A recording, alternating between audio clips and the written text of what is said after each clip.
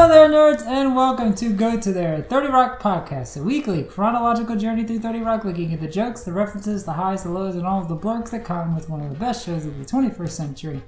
As always, I'm your host, Curtis Stone, and joining me today is... David Amick. And welcome to episode 100, and I guess 101, depending on how you like to split it, but entitled Episode 100, Parts 1 and 2, because technically they were split episodes.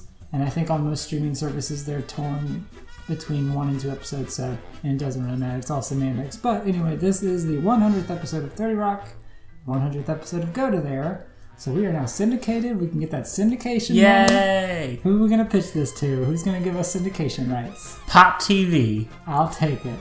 It's better than nothing, I guess. Just kidding. They just canceled their last original show, so I don't think they're paying much for anything. No. We're not expensive. I mean, I guess maybe they're only going to be syndicating things now. If so, maybe that's exactly where we need to go. What else do they show? So they were Schitt's Creek right? One Day at a Time, and a couple other random shows that are no longer going to be on the air. The DuckTales reboot just got canceled too. Oh, really? Which I expected that, honestly, because not to say that all of those actors are big names, but I mean David Tennant, Danny Pudi, Bobby Moynihan, all of those actors, they were clearly contracted. So it's once their contracts are up, they probably weren't going to be cost effective to keep them doing the show. And they got they'll have 70 some episodes once the run's over. So that's a pretty good run for a kids show. Most kids shows don't really run that long. But there are a lot of people upset about it, obviously. But I mean, I never expected that show to really last that long. It's a kid show. Kid shows don't really run that long anyway. I don't expect the Animaniacs reboot to be... I feel like that's not aimed at kids, though. I feel like it's aimed at... I feel like it's aimed for the kids that grew up, or the parents that grew up with the Animaniacs and now have kids. That's that demographic they're trying to hit. But I don't know. It's so different now. It just seems like shows just come and go when they're reboots. You remember them from nostalgia, and you might go back to the original to see how they compare and contrast, but then... a month later, you've kind of forgotten about it and moved on, kind of thing. I don't know. Anyway. Poor Will and Grace. That lasted longer, honestly, than I expected to. It lasted about half the life of the original series. I think it got 4 seasons. The reboot lasted 3, I think, didn't it? Was it 3 or 4? I think it was 3. That might... Yeah, because it was 11 seasons total. They only did 8 seasons. Yeah, okay, so... Almost half the original. Almost half, but... Which not many reboots can say that for themselves, so... Kudos. Anyway, that's not what we're here for. We're here for 30 Rock's 100th episode. Dave, if you would please give us a quick summary / synopsis of this episodes. Hank Hooper is ready to drop the axe on TGS, but when he learns that evening is the 100th episode and it looks like Tracy Jordan will return, he gives them one more chance to go for renewal. Meanwhile, the milestone episode is making everyone think about their past and where they're going in the future. After a gas leak causes everyone to go a little mad, Liz Lemon starts reminiscing about what would have happened if she would have stayed with Dennis Duffy, and Jack starts seeing his futures past and all sorts of things that make him wonder what would have happened if he would have risen the ranks further at GE. Meanwhile, Jenna's contemplation of her future makes her wonder if she should become a mother, even though only one other person agrees with her. And finally, Tracy finds that no matter how much he tries to sabotage his image, he's still looked upon as a serious actor, and begins to wonder what he has to do to just do his easy TV job and be like his normal old self. Yeah. So this is a busy episode. It is an hour long. It is an hour long. Oh. With commercials. So it's 20 minutes long. No. But this is I think sort of the apex of the just super snappy, rapid pace 30 Rock episodes sort of we've come to know, especially in the latter half of the episode. It's just everybody hustling. It's sort of reminiscent to Tracy Does Conan, where everybody's running around trying to the last minute solve everything and wrap everything up. But I mean, it's also jam-packed full of self-references and flashbacks and cutaways and guest stars and and it's basically it starts off like it's going to be a clip show, but then and I'm glad that they subvert it, but there's still some clips throughout, and then they do a funny thing where they have Danny, reminiscing, in the role of Josh, even though he never actually lived that life, but somehow he's picturing everything that Josh did. And so they're sort of subverting it that way too. But then, there's the whole thing with Jenna, which brings up a plot point we'll talk to when we get there about her and Paul, because I feel like the last one we left it off, they weren't back together. They took a break, but seemingly they're back together in this episode. But her whole story of wanting to be pregnant, she was obviously, Jane Krakowski was pregnant in real life. So they're doing a lot of those fun hide the belly moments until the very end when they reveal that she is pregnant. She's had an hysterical pregnancy, things like that. The fun stuff to do with like time traveling and all of the Jacks sort of coming together to help Jack realize his choices and things like that. Like there's a lot in this episode. Dennis is back. What else? I feel like I'm forgetting things. So at the beginning, I was like really worried that it was a clip show, and the plot in quotation marks was just stringing dialogue from one scene to the next to like go jump back to clips. But of course, after the first 5 or 10 minutes, then it starts to move into a normal plot for the rest of both episodes. So I don't know. Overall, like, I mean, I always like shows being extremely meta, and it was great for all the callbacks to old jokes and old plot lines and guest stars coming back. I feel like we've done from a plot perspective, I feel like we've done the Liz and Jack examine their lives and their choices so many times in the history of the show that, to be honest, like, that wasn't a super compelling plot line to me. So I guess I enjoyed the episode for all the callbacks, but like as a straightforward plot, I think it's just something that, I mean, the gas leak was a novel way to drive it this time, but from the perspective of them wondering what could have been, like, I just feel like we've done that so many times that I was just kind of on that part. And it feels like it can reach a new level, or at least add something to it when they're like arguing in the NBC store about, when she learns that he was going to fire her on his first day and things like that. It feels like, this could add some layers, but then it's kind of almost, she forgives almost too easily and things like that it's just like, doesn't really go anywhere. And you're right. I think especially in this last season, there's been a lot of those, moments of them discussing the fact that they've had a lot of talks about how they need each other in their lives or they don't need each other. Like it's happened so much that the impact on this is kind of lessened, because it's like, well, you've done it. So how many times can you call bluff or whatever, and then so you can blame it on the gas, right? Yeah, but it's just it's ground that we've tread a number of times. Fair. Yeah, that's a fair thing. But the gas aspect is fun. I guess you could say gas-spect. That's a fun twist to it, and of course it's Michael Keaton that's playing this head. I don't know if he's the head janitor, but the janitor we've never seen before. One day from retirement. Yeah, he's just doing all those really cliche jokes about the person that's last day and they're going to be retiring soon and all that fun stuff. But he does a great job. This was pre-Birdman, so he hadn't had that resurgence just yet.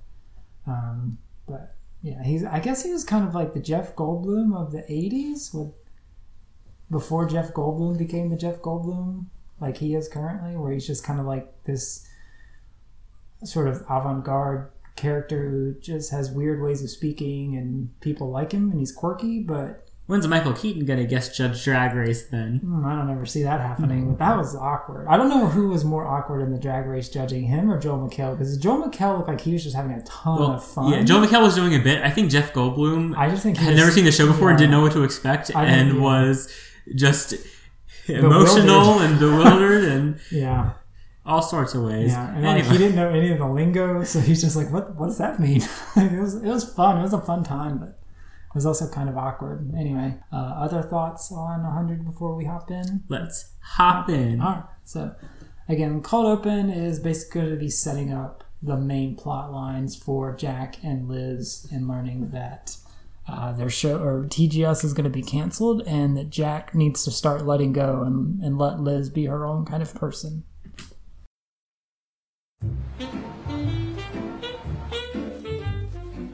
Better be important, Jack. I was in the middle of bidding on a bag of bras on eBay. And then Hank Hooper is on his way up from Philadelphia, and he wants to meet with both of us. Why does he want to meet me? Do you think it's a good thing? It's not, hon. I saw that in a movie once, but in the movie, the guy was dead. Nice tie, Jack. How long have you been there? I was sitting in that chair a minute ago. Nope, that was me. What can I say? I smell like leather, and you must be Elizabeth Lemon. Oh. Well, I'll be Baked McBride, and I know a Philly gal when I hug one. Now, Elizabeth, I like to look someone in the eye and smile when I say that what you're doing is bad. It's just horrible. Without Tracy, your show is like my cholesterol. The numbers are killing me, so I'm going to cancel TGS. Now, Hank, as you know, tonight is TGS's 100th episode, and we've been getting some good media buzz. We got on Wikipedia this week. So you did 99 shows against all odds and reason. That's something. Now it's time to rest. Really? You want to cancel the only show on your network starring a 42-year-old woman? A show that is #1 in its time slot among men 18 to 49 months left in prison. I thought this company was a family, but I guess it's that Austrian family, and I am the girl in the basement, and you are the dad who has been brutally... Thank you, Lemon. What Liz is neglecting to tell you is that Tracy Jordan is back. Oh, well, that's something. And I would consider it a personal favor if you would let them do the 100th episode and then reevaluate the show with Tracy in it. All right. You get one more shot, just like the Army doctor said to me after my weekend in Okinawa. You know, Jack, I'm amazed at how much you will stick your neck out for your people. It's no wonder you're here with us good folks at Cabletown instead of running GE. They're mean. Jack Welch once smacked a pretzel out of my hand at the Super Bowl. A bit of a longer cold open. We haven't had one of those in a little while. There's a lot of references in that cold open. I think one of the more obscure ones is the one where she's talking about the Austrian girl that was kept in the basement. Oh, yeah. Fritzl? Fritzl or Fritzl? Yeah. Yeah, but it's a horrible story about a girl that was locked in her father's basement for 24 years, and he also forced her to have like 7 kids or something like that with him. It's not good. Yeah, that's a dark joke. But yeah, there's a lot in there. That's the one that stands out. It's super gross and super icky. To segue to something totally different, it's the interesting thing in that scene is like you still see the dichotomy between Jack as the corporate type and Liz is definitely not, because she overshares and is over honest about Tracy, whereas Jack is just like, oh, he's coming back he's going to be on the show, which I know it makes you think of like the way back when I first started working. I just remember like I had to send an email to some people about something, and like my boss wanted to read it over, and like I was just like, you know, I just like explained the situation, like, and it was long or whatever. And she was like, well, we don't really need to share this much. So I kind of did. So I don't know. It just made me think of that and how it's like, I don't know, like your normal person would be like, oh, here's the situation. Here's what's happening. Right. And then like the corporate is like, no, we don't need to overshare like that. Right. We just need to be very straightforward. And this, well, I mean, you just need to solve the issue or give the solution or whatever, which in this case is Tracy is going to be on the show tonight. So don't cancel us yet. Right. Yeah. No, you're right. The fun side of, you know, the non-corporate people. Yeah. No, I mean, I'm not going to repeat you. You've already summed it up. But yeah, you're right. And I guess they're both lucky that neither one of them said anything bad about him, because like that's a fun reveal, especially the Jack one. Yeah. Like, I was just sitting there. What do you mean? I smell like leather.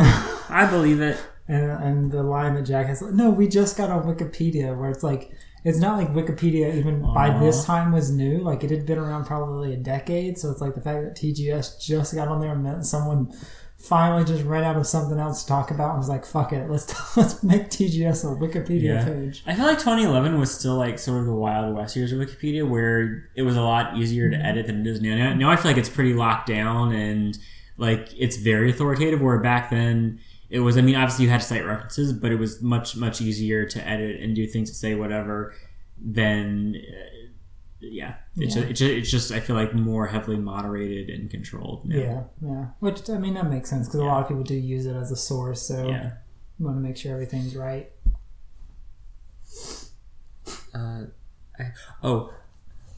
Also, right at the very beginning, the nice touches, Jack is putting on a Philadelphia Flyers tie, which I noticed that and I was like, wait a second, why would he be doing that? And then, of course, I forgot that Hank Cooper was based out of, I guess, Philadelphia. Yeah, so and it matches just sucking up. Yeah, because obviously Jack would never wear something that gaudy. Is Tracy back? I'd hate to think I just lied to Hank. Jeez, I'll get it done. You know I'll do whatever it takes. Lemon style. Everybody dance now. But you're gonna get me another sandwich, or I'm gonna cut your face up so bad you'll have a chin. I will waste you! You'll have to go through this old bastard first. And I don't really think it's fair for me to be on a jury because I'm a hologram. What is the holdup with Tracy? I thought you found him. I did find him, but he's still crazy. He thinks he can't be funny anymore because now he's a big Oscar winner. People respect him too much. He told me he feels like a Bartram scrub hair streak trying to crawl back into its silky cocoon, which is a butterfly metaphor, by the way, and not, as I first thought, a list of African-American hair products. Well, you just need to turn the beautiful butterfly back into a drunk, incompetent caterpillar. And I have a plan. I booked him on every morning show in New York. Tracy will destroy all his goodwill in time for rehearsal. I've been prepping him all week. So, Tracy Jordan, my wife Joy and I were at Mar-a-Lago. Jesus was black!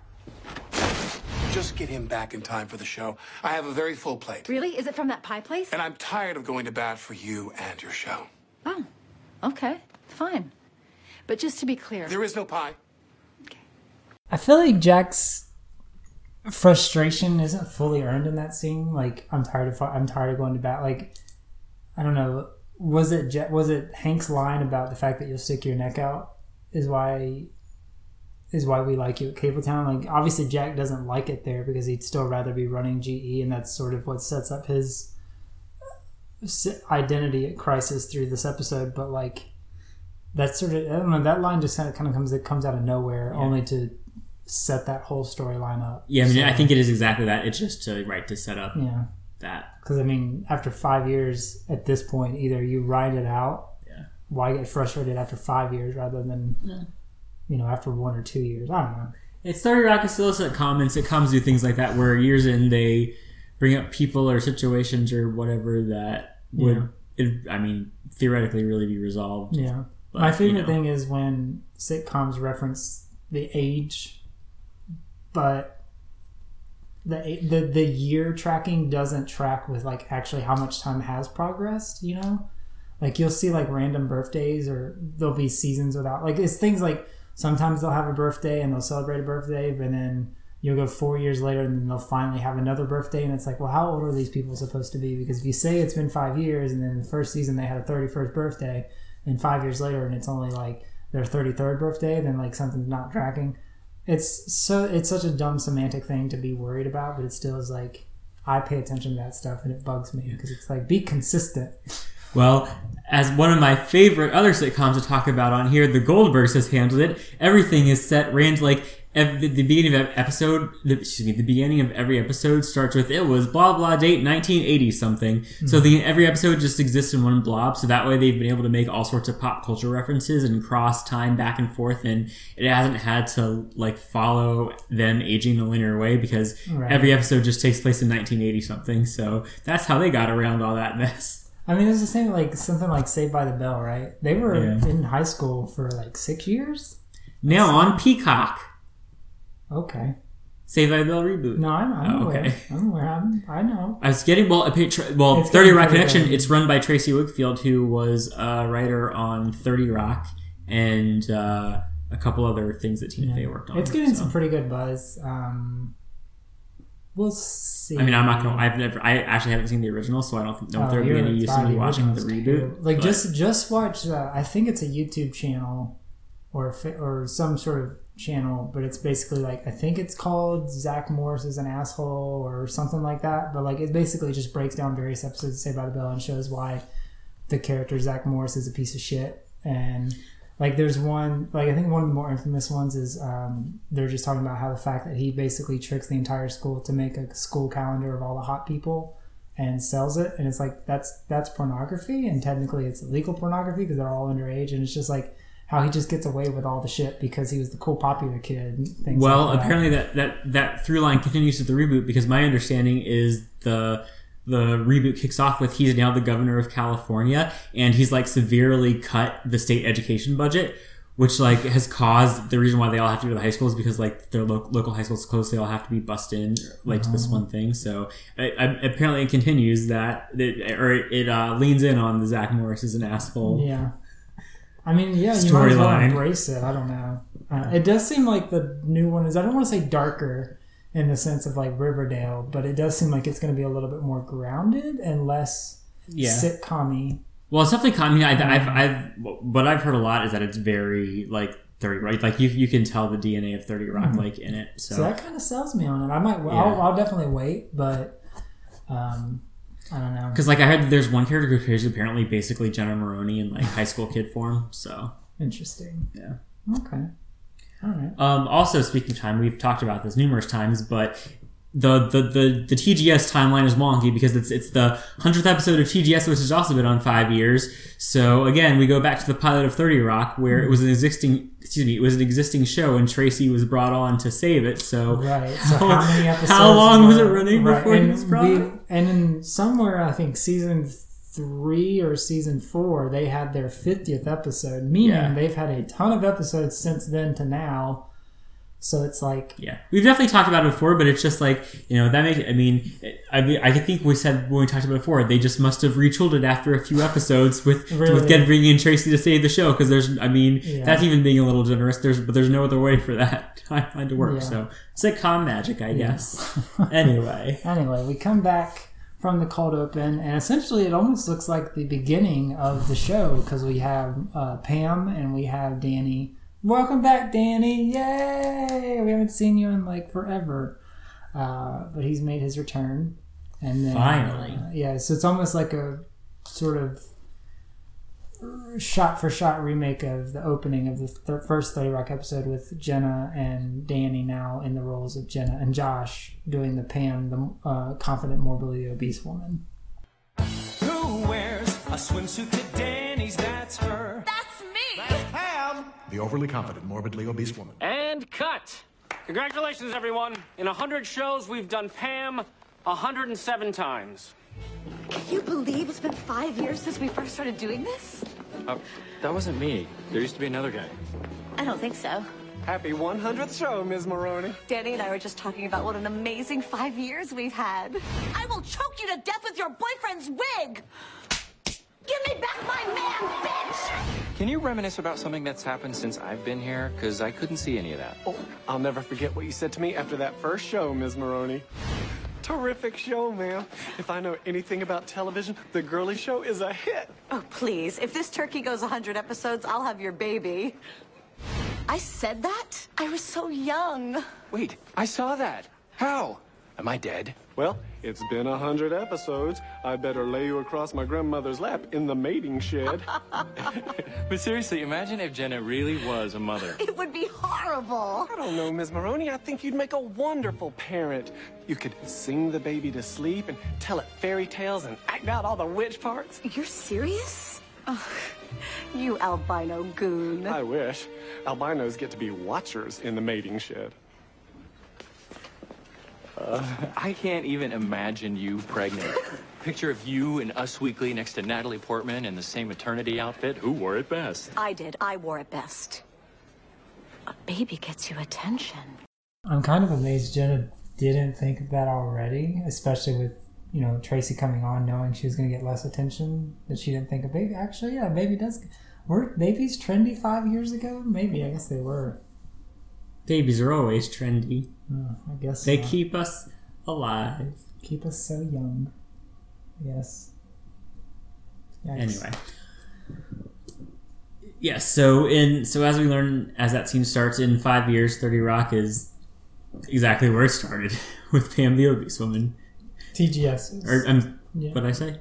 30 Rock. Oh, sorry. Yes, TGS. Well, I mean, 30 Rock in a way too, but yes. But actually, TGS is exactly where it started with Pam Bealby's one. They've made so many leaps and bounds over the years. Yeah, so much progress. But I do love the joke of Pete saying, "In 100 episodes, we've done it 107 times."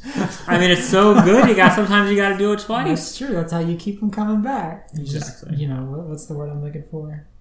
You kill it, oversaturation. You just do it so much, kind of thing. Yikes. What a bad choice. So Liz gives the crew the bad news that this has to be the episode that they do their best on, otherwise they will be canceled.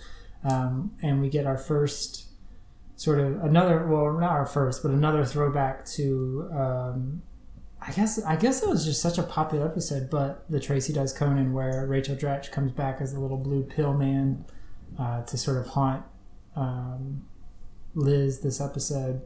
And she's sort of a recurring gag throughout the rest of this episode. But then we cut back to the maintenance men, who are, aside from Michael Keaton, are also recurring characters, because we've seen Subas obviously multiple times, and he was sort of part of the plot of the Konani episode. But then the other janitor, Joe, I guess his more infamous line is when Danny comes on. He has the line of, "He looks like all the men in my magazines." So they've got a good job of recurring characters. But Michael Keaton sort of very on the nose and expositorily, that's a word, right? Sure, it is now. It is now. Explains the situation with the gas leak. Gas leak, huh? Great. Damn it! Why now? On my last day before retirement. Here, let me show you guys something. It's my girl. We're getting married when I get out of here. Why am I showing you guys this? It's gonna jinx everything. Plus, you're a couple of pervs. We should be all right as long as the leak doesn't get into... Ah, damn it, look at this. It's going right under the 6th floor air duct. Damn it, again. Well, we're gonna have to evacuate the 6th until this thing's taken care of. Who's up there? TGS? Isn't that show already half dead? Who wants to kiss? We say we get some fresh air. Good throwback there to the gas leak in Washington that around back when Jack went to Washington and had fun with Dick Cheney. Yeah, the underground bunker where they developed the gay gas, or there was a gas bomb or whatever. The gay gas bomb to make people go gay bones for each other. Or make soldiers get gay bones for each other. I never made that connection, so good job. I never saw it as that. I just thought it was like it made them loopy. Oh, well, because Can We Kiss Now? So that I just immediately thought, because it happens the same way in that episode way back when it's like the gas like comes out and it's like they start getting all amorous or whatever. Yeah. So. So that's our first big guest star of the episode in Michael Keaton, who by this time he hadn't had his resurgence just yet. Birdman was a couple years out. But he'd sort of built his reputation as just being sort of like a weird, quirky actor. I guess probably the same audience that watched 30 Rock probably grew up with him as like their first Batman in the late 80s, early 90s. And, what was that other movie? Beetlejuice, which he also shared with Alec Baldwin. Which I was thinking about this the other day. I was like, because I went back and watched Beetlejuice a couple months ago because I hadn't seen it really in a few years. But I remember as a kid watching that movie a lot, and so many jokes just like right over. I mean, I was probably 6 or 7 watching that movie. I'm like, all of this is going over my head. Like, I don't get any of this. And then going back to watch, I was like, I shouldn't have been watching this as a kid. Not that it was like scary or anything too grotesque or like too adult, but it still was just like, I don't think some of these themes are really good for a kid. Like, a 6-year-old probably shouldn't be learning about death this way and what the afterlife could be, in terms of interpretation or whatever. But it's such a super creative movie. And I think it's sort of the height of, like, Tim Burton's style, which has kind of gotten a little predictable at this point with most of his movies. Alec Baldwin was so young back then. He was. Like, he looks like a different person. Yeah. In Beetlejuice compared to obviously age, all of us happens. Age, all of us. happens. I think we got a gas leak in here. But yeah, seek out Beetlejuice. I think it's solid. I feel like that's a movie you probably never seen. I saw it in the background when you were watching it a couple months ago. That doesn't count. That's how I saw how young Alec Baldwin was back then. There we go. So Michael Keaton, as Tom is the character's name, informs Jack of the gas leak and says that they're working on it. But unfortunately, the gas leak has already started, and it is already affecting many people on the TGS floor, including Liz. I can't believe it's been 100 shows. More like 100 little strokes. You know, the girly show was working just fine. And then Jack came along and forced me to hire Tracy, and now look at us. Oh, life was so much simpler back then. I had a boyfriend, Dennis. I'm sure he was an idiot, but he made great chili, and he didn't care if I watched TV during sex. Yeah, maybe I was better off then. Liz, we have to evacuate the floor. There's a gas leak. What? What about the show? Everyone, evacuate immediately. This is not a drill. The gas is not affecting me yet, so I can lead you to safety. Just follow these troll penises. Oh, God, what have I done? Kenneth gets to continue his hallway monitor job that he got back in, season 1? Season 2, maybe? Jeez, there's a lot of references in here, and it's hard to keep track of all of them. Yeah, Rachel Dratch is how you pronounce her name. Again, continuing the little blue man. But meanwhile, Tracy has started his talk show crusade to, how would you describe it? Destroy all of his goodwill that he's made. To unrehabilitate his image. Yeah, and his first stop is the Rachel Ray Show, which no longer exists, right? I was just about to Google that. Because I feel like it might be, and I just am completely ignorant. I do think it's not on anymore, but to be honest, I don't know that for sure. Let's see. First episode date 2006, 15 seasons. Maybe it is still on. Hold on. The 15th season premiered on September 14th, 2020. So it is still running, which I did not know. So good for Ray Ray. She's one of those Oprah friends, though, right? Like she kind of got a deal by just being like Dr. Phil level. Like he just. I think so. Yeah. She also had multiple shows on Food Network that were really popular. Right. So I think it was right. She was an Oprah guest and then she had the Food Network shows I think a while before. Then she finally got her talk show. And then she's the one that did like the 5-minute meals or like number 30-minute meals. Okay, yeah, that was her big shtick. You go, Rachel Ray. He is an Oscar winner for his role as DeJeffrey Lucky Sita in the movie Hard to Watch. Please welcome Tracy Jordan.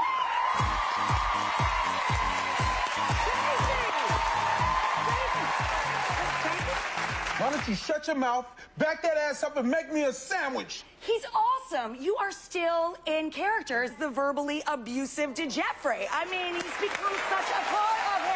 So, Tracy Jordan. You asked to come on our show because you had a revelation about your post-Oscar trip to Africa. I lied to all you ugly white ladies. I didn't go to Africa. I was hiding in a warehouse in Queens watching vintage pornography. I love your honesty. It's because you didn't feel like your authentic self that you walked away from success. That's actually very brave, don't you think? No, it's unbrave. You should hate me. I can't. You fly free.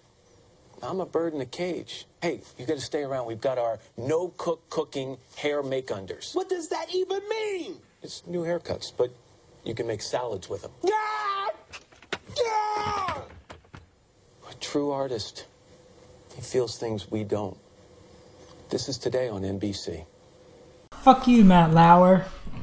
Yikes. Anyway, no, I like that sort of bit, or I guess you'd say commentary of how once you reach a certain like celebrity like status, people will just take your words and sort of interpret them however they want, even though you're being very blunt about I didn't do anything with my goodwill. I just sat around watching pornography, and they're like, oh, you're so brave, you're so honest. He's like I didn't say anything. Like, what are you like? They're just it's so fun. But like nowadays, I guess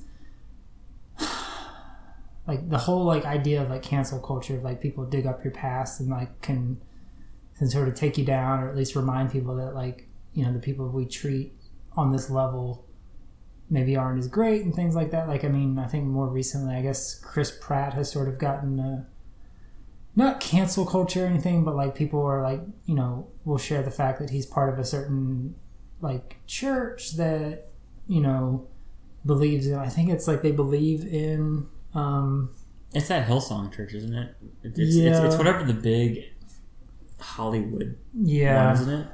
The Justin Bieber one, isn't it? Yeah, the conversion therapy and things like that, I think. Like, they're very, like, it's kind of like an anti-gay church, and there was like a fake thing that went out, sort of went viral, where they were like, what's the best Chris, like, what's the best Marvel Chris? And it was like him, Chris Hemsworth, Chris Evans, and like a fourth one. And, oh, right. Well, that thing... That's right. not so much cancer culture, but... I mean, that was ridiculous, because it was just a meme that was like, Exactly. which Chris would you get rid of? And lots of people say Chris Pratt, and then it turned into the internet's trying to cancel Chris Pratt. Right. And it's not really. It's like, I mean, honestly, compared to Hemsworth, Pine, and whoever the other one was, which I can't remember, Evans. Evans, yeah. He is the least appealing of the four Chris's. Right. So, And then a lot of people said it because you got rid of, you know, say they would get rid of him. I mean, a lot of them said because of the homophobia or whatever thing. But it's like, I mean, really, but it wasn't a cancel culture thing. He was just the popular choice to get rid of in a meme that then devolved into media writing about it. So then it became cancel culture, and then of course all the other Marvel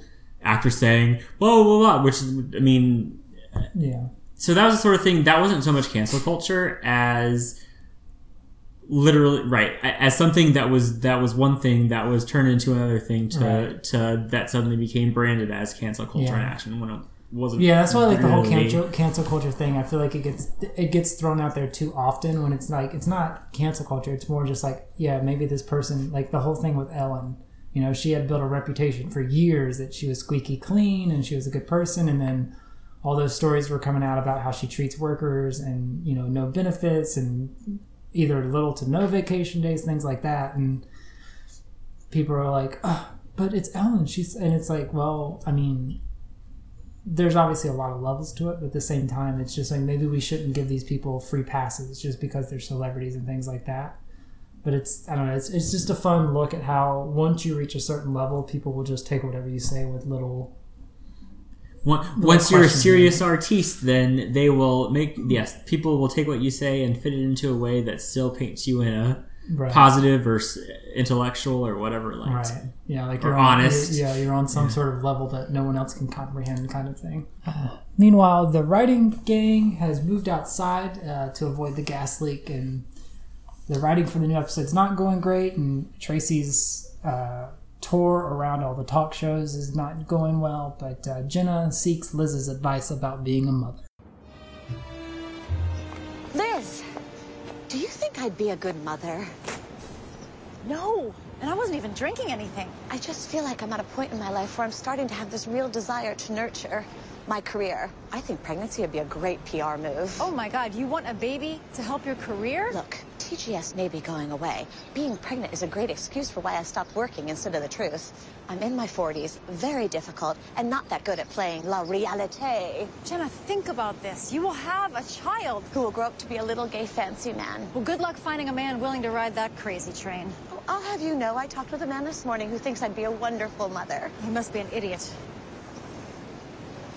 He is an idiot.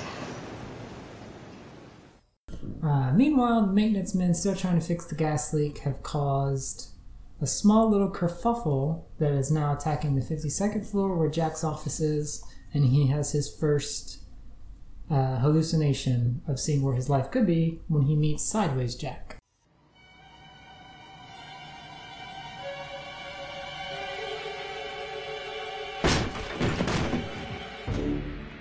Who are you? You're so handsome. I'm Jack Donaghy, CEO of General Electric. The question is, who are you? I'm Jack Donaghy. You were Jack Donaghy. You were magnificent. I'm still magnificent. No. I come from an alternate universe in which I followed our plan for world domination. I run the General. I own an NFL team. I guest starred on Entourage. What do? I'll tell you what I don't do. wear a striped tie with a striped shirt. It's called power clashing. And I do it because I can. I wore this on the January cover of Meetings magazine. We made the cover during Meetings History Month? I made the cover. What happened to you, Jack? You were supposed to spend 6 months in TV as part of your climb up the GE ladder. You've been here 5 years. And here isn't even GE anymore.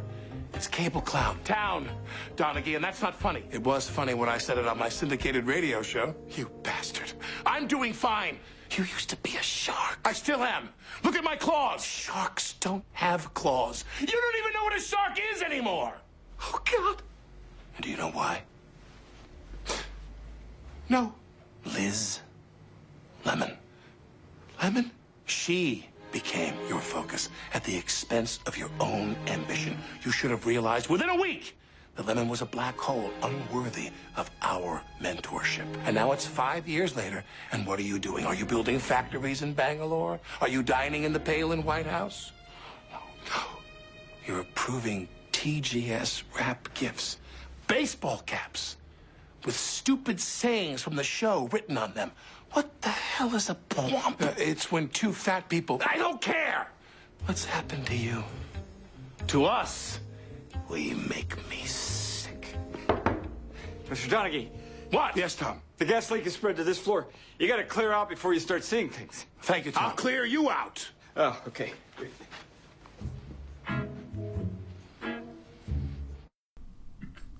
First off, love the Meetings History Month. Yeah. And that's a callback to, actually not that long ago, with all the Meetings magazines or whatever, Meetings Awards or whatever, that was, which is just so silly, but it's funny. No, it's fun to see what Jack could have been. But I would argue that Jack's biggest competition, the reason he didn't move up faster in G, wasn't Liz, and it was because of Don Geis, because if we've watched the show... Don Geis kept saying, you will be. Oh, just kidding. I almost died, and I was told I should come back and lead for a little bit longer. So, but I mean, obviously this is all mental game for Jack, and it's just him telling himself that it was Liz's fault and no one else's. So you can excuse it. But I also like that bit at the end when they're standing side by side and Tom comes in to say, hey, you got a gas leak up here, and you see current Jack and alternate Jack, like how they handled the situation differently. Like, current Jack's, a little bit more polite, says yes, Tom, and alternate Jack is like, what? Like, not even acknowledging him. He's like angry about it. Well, he's dining in the Palin White House and has a syndicated right-wing talk radio show. Right. So, I mean, which I guess would be a podcast in modern light. Well, I mean, Rush Limbaugh's still syndicated, so that's kind of how I pictured it. He's going to be dead soon, so hopefully we don't have to hear about that anymore. That'd be so nice. He's a piece of shit. He's done nothing good for this world, so why should anyone feel bad for him? I don't feel bad for him. So we come back, and Tracy is still trying to get rid of his goodwill, even so much, again, referencing the very first episode of him screaming, I am a Jedi, but he looks nothing like he did in that first episode. Aww. I am a Jedi! Hey, look. Tracy Jordan is ironically reappropriating his bad past behavior as a commentary on Fitzgerald's dictum that there are no second acts in American life. I want to take a picture of him with my old-fashioned camera. No! Oh, I can't swim! Damn it! Tracy Jordan saves drowning man? Ah, come on! I don't know what this is, so feel free to explain all of it. It's a few Brooklyn hipsters, and it's making fun of the fact the reference that you want to make is what I'm saying. Like, obviously, that scene sort of speaks for itself. But yeah. Yes. Well, I mean, no. Before we get into that, before I talk about that, which is just a quick throwaway. No, I mean, it's even showing that even no matter what he tries to do, even you have Brooklyn hipsters who are rationalizing him doing art or doing his thing as a meta commentary on blah blah blah blah blah. So he just can't win. Right. Yeah. And also that's because the actor who was speaking in that was Ben Sinclair, who plays the dealer or the dude, whatever he's called, on High Maintenance, the HBO anthology series, which is a really good show. Well, it's HBO, so it must be good. It started as a web series. Every episode is about him. It's him just like... Is it... It's him just going to different people, right? Yeah. Okay. Yeah, it's basically like the what we talked about this before, but it's basically like the New York I Love You episode of Master of None, but that's like the entire series. It's like every single episode is he's visiting different people. And it changed over the years because in the first couple seasons, it was very focused on the characters he was delivering to, and he would almost just like make a cameo. And the past couple seasons have been more him having like an actual plot arc of his own across the episodes, but it's still every episode is right. He's delivering weed and edibles and whatever. So that sounds fun, Brooklyn. But like it depends. Like it could be like a hit and miss kind of thing. Like if the story's not good, you're kind of checking out for 20 minutes. Some are better than others. And the first HBO season was a little dip because when it was a web series, like the episodes literally varied in length from like 6 minutes to like 20 minutes. So HBO it's a standard 30-minute, so they had some, I don't know, like it took some time to adjust to, I guess, TV length storytelling, but by the second season they nailed it, they got used to the rhythm and started nailing it. So now I think it's been one of the best shows. That's an interesting premise. I don't know if I could watch something like that for too long before I'm just kind of like, okay, I'm over this. But it's a cool premise, the fact that your main character may or may not actually be in the episode, or at least be the focal point, is kind of cool. Like, but they're the catalyst essentially to set it up, but they're not exactly the driving point. That is kind of cool. Anywho, right. So that turns into Tracy Jordan Saves Drowning Man, and now he's even more revered than ever, probably. He really can't do he can still do no wrong. Meanwhile, Jack and Liz finally have it out about how they got to this point 5 years after first meeting. Did you also have to evacuate the NBC store? No, it's just empty. This TV nonsense was supposed to be my stepping stone, and instead it's my gravestone. And do you know whose fault that is? Sort of feel like you're going to say Leno? You. I got so sucked into trying to repair you that I became the American auto industry, failing to recognize that you can't fix a lemon. Wow. Yeah, because the last 5 years have been so great for me with you as my mentor. I was better off before we met. So what's your point, Lemon? You'd rather be doing the girly show and going home to Dennis? I didn't say that, but at least Dennis was always there for me. He's the only guy I can say that about. I dragged you down opposite. I should have gone with my gut and fired you when we first met. What? Flashback, please. Pete, hang back. Yeah, you bet. We have a problem. I can explain. My zipper broke. I don't think Liz Lemon's female voice is a good match for Tracy Jordan. Firing Lemon will send a message to the whole staff. No, you can't fire Liz. This show is her life. She hasn't got much going on. She threw a birthday party for her TV. If you fire Liz, then I quit. You'll never succeed by sticking your neck out for someone like her.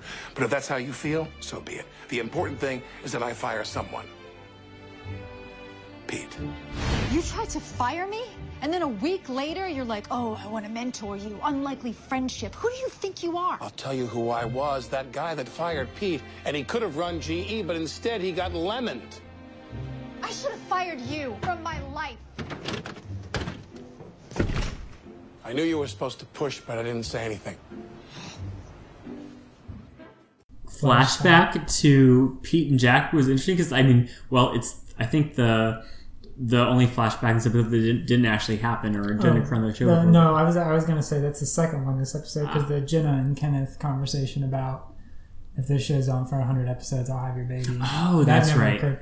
But they do a good job of making it seem like it was in that time setting of the world. Yeah. Well, the thing about the cutaway here with Jack and Pete is that the lighting is way it looks weird because it's so much brighter than how the show is normally lit. Like when you're talking about earlier, you're right. I totally forgot about that, but that's also because the lighting is normal. Like it's like the lighting is just so noticeably bright, and that seemed like there's something that looks like off or I don't know. I don't know if maybe like the green screen they were using was not looking great with the lighting that they had to try and match the first episode, and so they had to brighten it up. But it looks off. It looks like they were trying to hide the green screen, although you can still see that it's a lot of green screen. But you're right. So that's the only other time in this episode where we have a quote-unquote flashback that is not actually a clip that we've seen previously. It's all new footage, but it's set up to be something that already occurred in the world. So that's fun.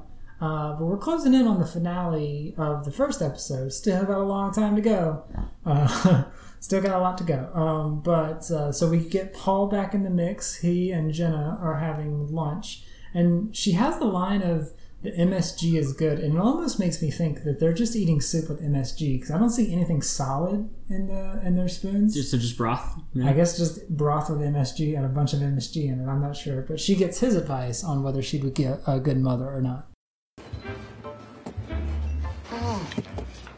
The MSG is delicious today. I'm so glad that you were able to meet me on my break. Is this just a talk, or will you be activating my electric underwear? Just a talk. Paul, do you think I'd be a good mother? Of course not. And I'd be a terrible father. I mean, what if we had a child that was prettier than us? We'd have to leave it in a desert. But Kenneth thinks I'd make a good mother. Oh. Is that something you want? It wasn't something I thought about until Kenneth said I'd be good at it. And of course, it'd be great for my career. Everyone would talk about my crazy name choice. Right now, it's between Frisbee Face and Glock, gender irrelevant. I love you, Jenna Maroney. I want to hog-tie you and hide you in the luggage compartment of a Greyhound bus with just a bowl of dirty water. I love you, too. But I don't know. I mean, Kenneth Parcell may be the only man in the world who thinks you should have a child. So I know you said earlier that you thought they had broken up, but I'm fairly certain the way it ended was they were planning on breaking up, and they decided right at the end that they wanted to try to make it work, because it was like in the bedroom, someone's bedroom. Like, I don't remember if Jenna's bedroom or his bedroom, but it was like they were going to break up, and then they decided at the end that they need to be with each other or whatever, so they decided to try to make it work. I'm pretty certain that's how it left. I think you're right, because I think the last time we saw Paul was the Christmas Attack Zone episode, because that would have been after they had broken up, and the reason Jenna was upset that whole episode is because they had the perfect Christmas outfit to go to Queer New Year's Eve, Queer New Year's Eve.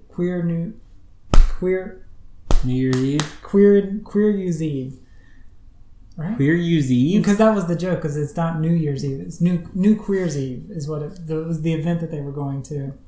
And that's when she thought of the idea of doing Black Swan. And right. And they ended up singing together. So I guess that was them getting back together, but I guess I don't know. New Queer's Eve, I think is what. New Queer's Eve, yeah. Yes, okay, yeah. Gee, that was... I didn't know where you were going for a second. It's not even a tongue twister. It was just me being... You're having complex migraines. Oh. Yeah, so I guess they did. I don't know. Maybe I'm misremembering, but I think you're right. I think they ended up... But we haven't heard from them in a long... I feel like this is the first time that Paul's been on the show since then. Yeah. All right. But speaking of ex-boyfriends, for the first time in a while, we get Dennis Duffy back. Hey, dummy. What? Whoa, you look good. You lose weight or something? Your neck, it looks looser. What are you doing here, Dennis? I got your message. What message?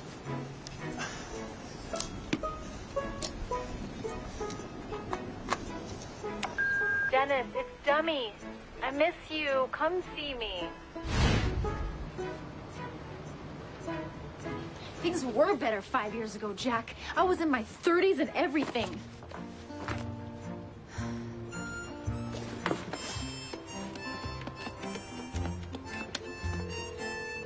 What's up? You've reached Dennis's voicemail. How you doing? Get out of here, Joey. I'm recording my voicemail message. Is that real? Okay, but I was not in my right mind. But you called me, Liz. Oh, whatever. Because down deep, you still got all kinds of queer feelings for me. That's why I knew someday you'd be all vulnerable from a gas leak or a coma or a super period. You're disgusting. And I would be there for you. No, you were a mistake that I made at a time in my life when I could afford to make mistakes. That's what I miss, Dennis, not you. Okay, gang, they fixed the gas leak. They're airing out the studio. We can start heading back up. Hold on a second. You think I'm just gonna give up now, huh? I'm a Duffy, Liz, and us Duffys, we didn't give up when we got kicked out of Ireland. We didn't give up when America sent us back, and we didn't give up when Ireland then just set us adrift on a log, all right? Come on, it's not over, Liz. To be continued, dummies. When will we find out what happens?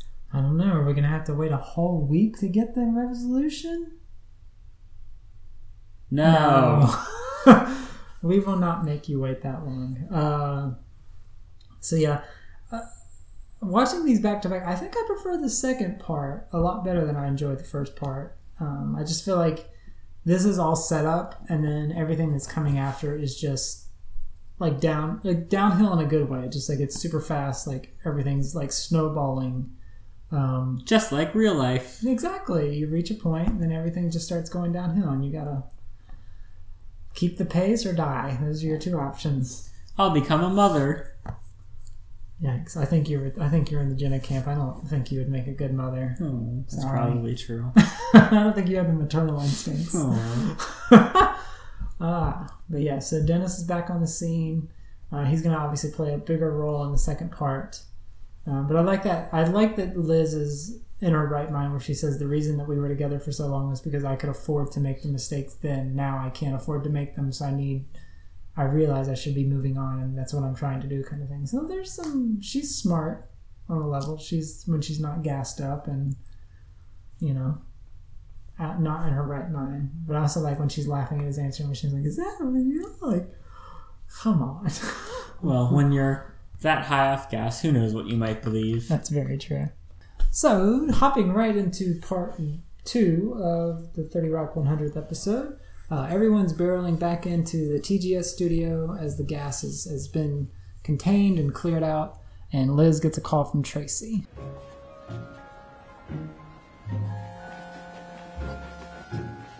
Where are you, Trey? I'm back, Liz Lemon. Tracy's back! Yeah! Yes! I'm gonna need an Obama cold open, a fart doctor, and you know what? Right up that bum's Empire State Building idea.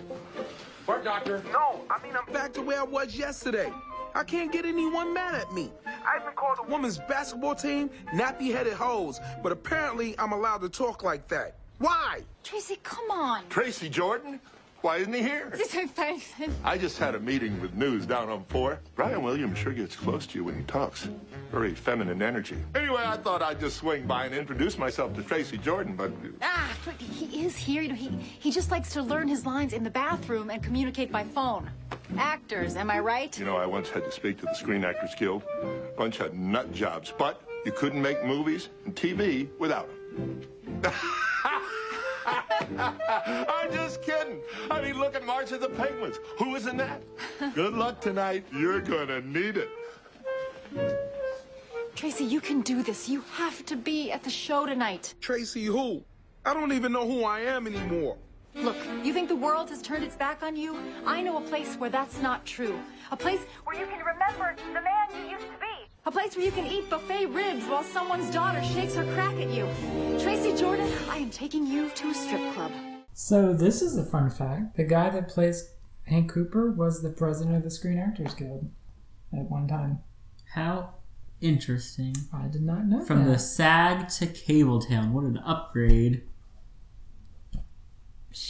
Downgrade? I mean, from the Screen Actors Guild to head of a major corporation. I feel like that's an upgrade. Yeah, I'd give it that. But we sort of go back to another throwback to the season 1 premiere episode of how sort of Liz and Tracy connected in that episode at the strip club. Sort of now doesn't have the same magic it once did because again, Tracy's star power is just too large. Oscar just distorts everything. He can't escape it. Excuse me, miss, how much is a lap dance? I'm a little light on cash, but I have a PayPal account. Oh my God, Tracy Jordan? That's right, party time. When I saw you in Hard to Watch... No, keep it light. You inspired me to contact my biological father. No daddy stuff. I hadn't spoken to him in 13 years. Maybe show him your butt. There are tears falling on her boobies, Liz Lemon. I know you've been molested. That's how we all got here. But I don't want to hear about it. I just wanted to let you know that I'm going into the Navy. Because like you said in your movie, I invent my tomorrow. But I wasn't even supposed to say that. The line was serene. I hope Dr. Magutu has good news about my endoscopy. But I couldn't get it right, so they told me to improv. Come on, guys. I'm making it rain. How about a little less self-respect and a little more squatting? You see what you've done, Liz Lemon? Tracy Jordan is broken. It's over. Get off a stage! No way! Well, he got the line right that time. Yeah. Well, I guess when the pressure's off. Someone said that that's Rachel Dratch playing the stage manager. It is that not. Is definitely No, not it's Rachel not. Dratch. She's clearly an Asian lady. Yeah. Yeah. Also, there's a dark line in there where Tracy says about, I know you're molested, that's how we all got here, which implies that his childhood was... Well, I think he's saying all of them. I don't think... Well, I mean, obviously that, Yeah. but he says all... He didn't say all of you, he says all of us. So, Right. I mean, to me, that implies... I mean, well, we saw a little bit when he went back to the... Well, back before his whole Oscar run, when they went to the That's Kinko's, true. that used to be where his apartment was, and it brought back some bad memories. Yeah. So. I mean, if he saw his, goldfish get fried up and ate, I'm pretty sure he probably had a lot of other really dark stuff happen too. So, yikes! Oh dear, poor Tracy. But he didn't become a stripper, so he had a different life. He became a stand-up comedian, which is even worse. Is it? I guess maybe you get paid more as a stripper. Not that there's anything wrong with being a stripper, so I shouldn't say it. I shouldn't frame it like that. Well, it feels like it's more of a backhanded statement towards stand-up comedians than strippers. Yeah, stand-up comedians are unrespectable. You said it. I was thinking it, but you said it.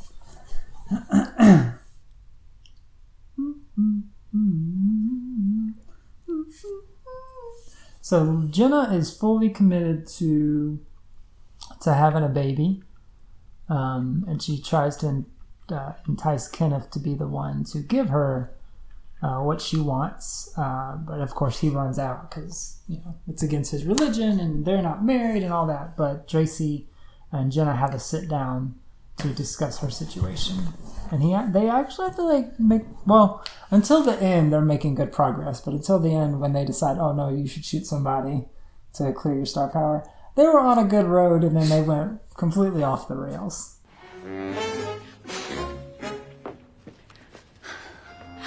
You're back. Yeah, this is my front. Thanks for setting me up with another classic quote. I borrowed your whale semen candle. It didn't work, by the way. You could keep it. I'm just packing up a few things and then I'm gone. Wait, where are you going? I'm quitting show business. I can't stop the horrible respect people have for me. Tracy, you can't do that. Look, I would never say this on the record. Of course, this is all off the record. The show needs you. And I need you. I'd rather do the show than have a baby. But you don't understand. Oh, I do understand. Look at Roman Polanski. No, thank you. Or Elia Kazan. He told the government his friends were communists, then got a standing ovation at the Oscars. That's crazy. A man named Ilya. That's a giraffe's name. You know, when you think about it, the only celebrities who completely undo their goodwill are the murderers. John Wilkes Booth, Phil Spector, O.J. Simpson, who texted me earlier today. What should I write back? Shoot someone, huh? Nah, that's crazy, even for us. I guess it would take a pretty big gas leak to make you think that was a good idea. Yikes. Well, now 10 years in the future, we can say not only murder, but the Me Too movement actually held people accountable for non-murderous actions. Not in all cases, and some people have already been making comebacks, but some people, like earlier guest star Matt Lauer, have yet to recover. Yeah. Not that they need to recover, No. they shouldn't recover, but I mean, they should get help. Well, I don't know, is it? No, because I don't know if you can. Yeah. They should definitely get help, and they should apologize to every single person that they wronged and affected and all that. Yikes. So now it's murder and sexual exploitation and or harassment. Mm-hmm. What leaps and bounds in progress we've made. Yeah, it only took 10 years to slowly start getting some sort of retribution. Still a long ways to go, unfortunately. Well, I guess it's not the same. It's definitely not the same level, but like the whole Brian Williams thing. At this time in 30 Rock's world, he was still squeaky clean, but then, was it a couple years after 30 Rock would have ended, it came out that he had made up a story about Vietnam, or? I don't know if it was Vietnam, but it was something about he had lied about being in a plane that crashed, or so it was something about something around that. He was on Gulf War, maybe? Location or whatever you call it with the army, and he had just he made it sound like he had been in some sort of situation that was more dangerous than it actually was Exactly. for him. It was probably a real situation he inserted himself into. But anyway, so he got pulled off NBC for a few years. Yeah. But he's back on MSNBC. He's on now? MSNBC, yeah, because he was on during the election coverage. Yeah. So, but again, what he did is not comparable to something like what Matt Lauer, or Roman Polanski, or whomever did. But still, like. But still, if you're a journalist, you shouldn't. I mean, lying or misrepresenting a situation is also ethically really wrong. Yeah. It's how we get situations where people think of things called fake news and discredit journalists. So everything is Brian Williams' fault. I didn't say that.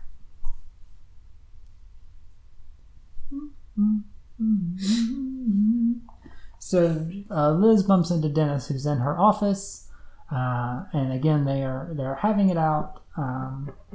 And Dennis tries to. Dennis then causes a gas leak to sort of get Liz back in the same mindset to where she'll come back to him, and unfortunately that still is affecting Jack as he now gets another blast from the past. Or I guess in this instance it is a blast from the past and another Jack.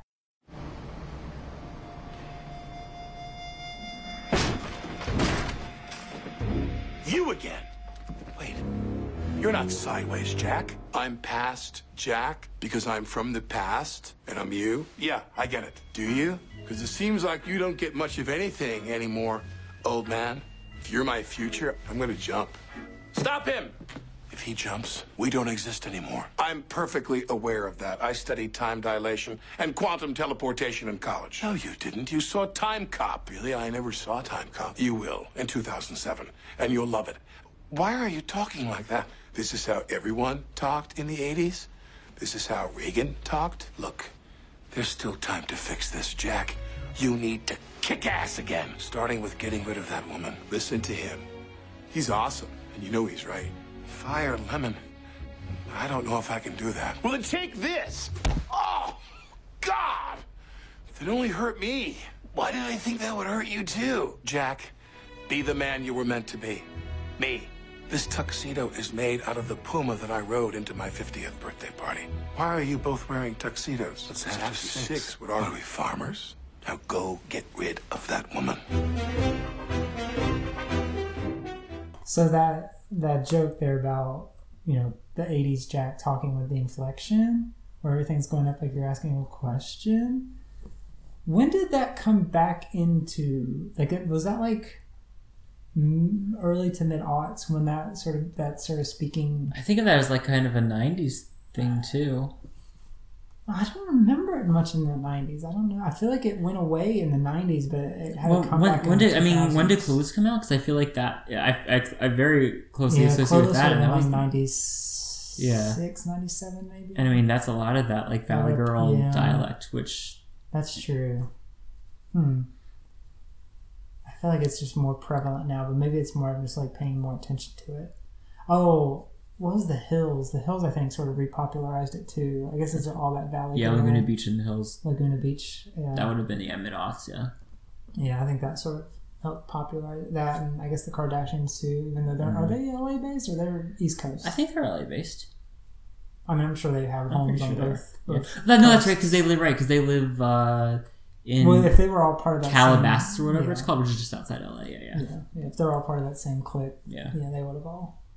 Yeah, but I feel like those reality shows sort of help repopularize that speaking. Yeah. But meanwhile, we get our first Dr. Spaceman in a little while, and we get, honestly, I think the funniest thing that Pete has ever said, and probably one of the funniest bits of this entire episode, in his nonsensical reply. Just want to check everything out after your little gas scare. Well, my pen light is working. That's good. Now, can you say the alphabet for me? Well, very, very heavy debatation tonight. We had a very Darrison by... Let's go ahead and terrace station. Let's go to the bit they haven't picked. Excellent. My God, Jenna, are you pregnant? How? Did you go swimming in a public pool? No, I got in my head about having a baby, and now I'm having a hysterical pregnancy. Well, that's redundant. All pregnancies are hysterical. They're started by penises. This should be perfect. I mean, all I want is the attention. So why am I not happy? I mean, on some level, do I want to have a baby? Do I want to be a mother? Should I be a mother? Bored.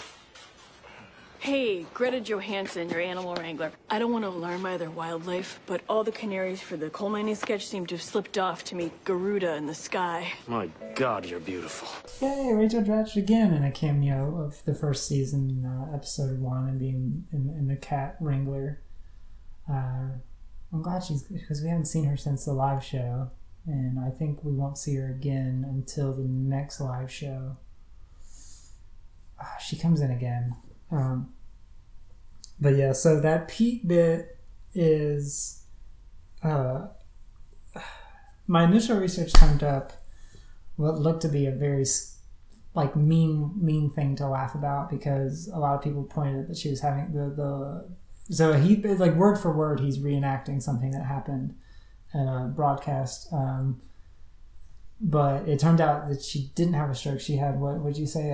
Complex migraine. Complex migraine. Yes. Well, to fully explain it, she was a reporter, a local reporter for an LA news station, reporting outside the Grammys. And when she went to do her spot, she started slurring and speaking in, well, I mean, gibberish. Nonsensical English. So, right. I guess at the time it was reported that she had a stroke, but it was just a migraine. Yeah. But I mean, honestly, like, she carried herself well, considering, because I think most people either would have stopped talking or just like froze, and she finished her bit, although she didn't actually say anything. Like, it's funny to watch, because as scary as it is that the fact that she may or may not have had a stroke, and then she's saying it was just a migraine, makes it sort of okay to laugh at, because it's like, okay, it wasn't anything life-threatening.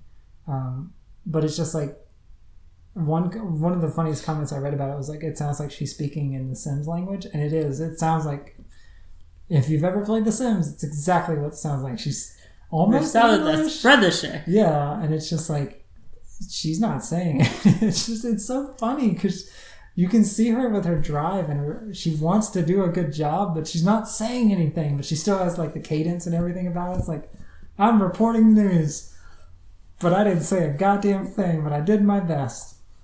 So while Danny is reminiscing about moments that never happened to him that actually happened to Josh, and Kenneth and Tracy go up to the roof to have Tracy shoot someone so he can get his normal life back, Dennis is with Liz, who's now under the influence of the gas, to try and get her to, he's trying to trick her back into his life.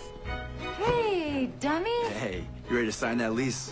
You know how we were talking earlier about me moving in with you and how hard it is to kick a tenant out in New York? Just think about it. I'll make you chili every night. I'll provide for you. I have a new business idea. It's like Netflix, but you go to a store and you pick out your video from a limited selection. It'd be like 5 years ago. Exactly. I can move my stuff in tonight, right? I just have one duffel bag in a sidecar. My motorcycle got impounded for being parked too awesome. I just need you to sign this lease I printed up off the internet. Okay, I need a pen. You don't have a pen? You're a writer, Liz. All I have is this kick-ass laser pointer that I point at nerds' crotches in the park. No, wait. All we have is this kick-ass laser pointer. Come on, baby, let's go find a pen. Okay.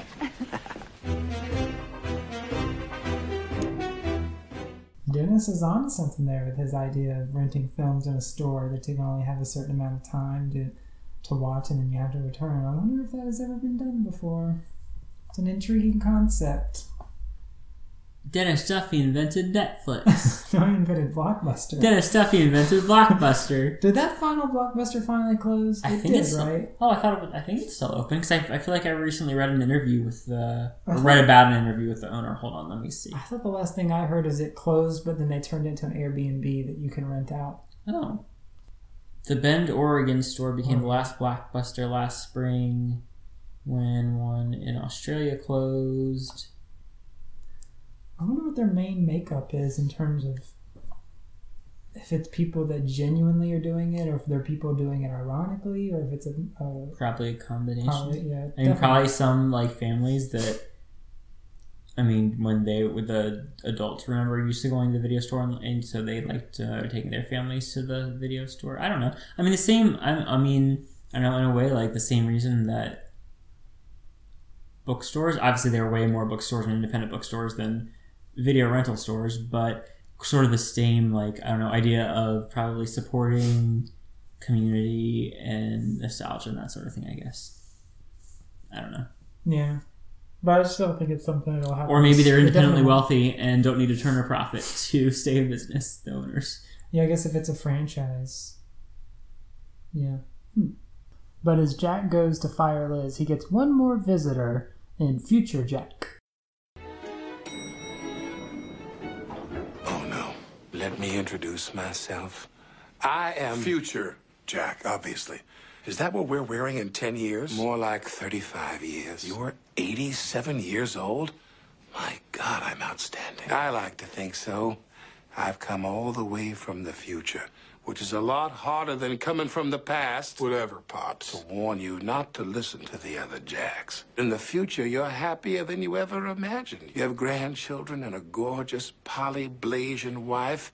That's a new race that emerges in 2030. They're incredible. What happened to Avery? Oh, you'll see. It's hilarious. Yeah, but what about his, your, our career? Don't we want to be this dude? Younger me's business is only a part of life. Real happiness. Ah, shut up. Don't listen to his crap, Jack. If you choose my path, you'll be plenty happy. You'll spearhead GE's development of the electric vagina.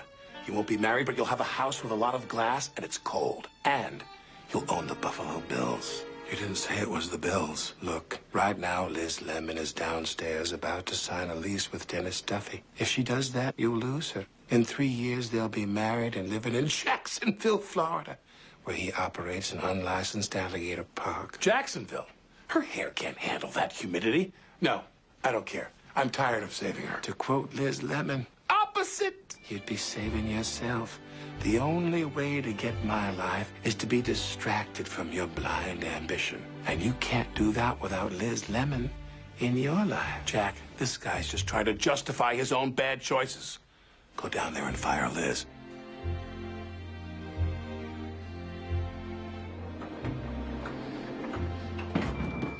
Okay? We're obviously all thinking it, so I'm just gonna say it. We're gonna have sex with each other, right? Yeah. Oh, my. You remember the last time the Buffalo Bills had a successful championship? Like won the Super Bowl? Never? No, 1965. Oh, they have, okay. But they were big in the 90s. Yeah, it was like, didn't they go, they went to like three or four Super Bowls. 5 straight Super Bowls and like lost them all or something? Yeah. Yikes. They did their best. Did they? Well, someone just did better. But good for Jack to learn that the grass isn't always greener, because really, what's success in life if you're the NFL team you're an owner of is the Buffalo Bills? Yeah, but you live in a glass house and it's super cold. Don't and you're unmarried. So, but I also like that line. I just caught it for the first time here where the future Jack says you'll have a polyblasian wife in the future, and he asks, what about Avery? And he goes, oh, that's a really funny story. So it's sort of setting up that obviously they're not going to be, whether the writers knew in the next season they were going to write out the Avery storyline, it still is kind of like a fun possible foreshadowing to know that it was never going to last kind of thing. I don't think it ends funny though. I think it ends kind of heartbreaking because we'll get there. If you don't Spoiler alert, I don't remember. What about the baby? What about the baby? But anyway, Jack does save the day between Liz and Dennis. Let me not sign that lease! Why are you here? Just sign it, dummy. It's a receipt for some Les pants you bought or whatever. No. If you have a problem, I will fight you, Dennis. That wouldn't be very fair. I'm only trained to fight 4 more men at a time. There are 3 more of me upstairs, and I'd be happy to go get them. I can't. I hurt my wrist. Hey, people! Somebody sabotaged the gas line. People could have died or had fights. What? Who would do that? Hey, grab that black guy. It was you. What, are you mad at me, Liz, huh? I did it for love. You're insane. Hey, guys, hands off a jacket, all right? It's from Amari Stoudemire's evening wear collection. If I ever see you again, I'll kill you. Please, you'll be back. All right, the gas is clearing out. You should be okay in time for the show. According to my device here. Good work, Jennifer. Oh my God, the show. I gotta load in an audience. I gotta distribute scripts. I gotta change Jenna's blood. I need Kenneth. Forget about Kenneth. I told Hank Hooper that Tracy Jordan would be here. Where's the star of your show? Right here. I know you're talking about Tracy, but I don't care. Tracy and Kenneth went to the roof with a gun.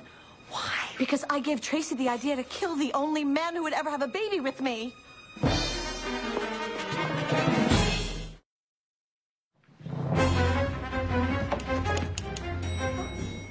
Nothing to see here, Mr. Man. Hello, sir. Hello, Cabletown family members, and my favorite actress, Jenna. When TGS gets canceled, when TGS gets canceled, we need to talk about your future. I know what my future holds, Hank. Motherhood.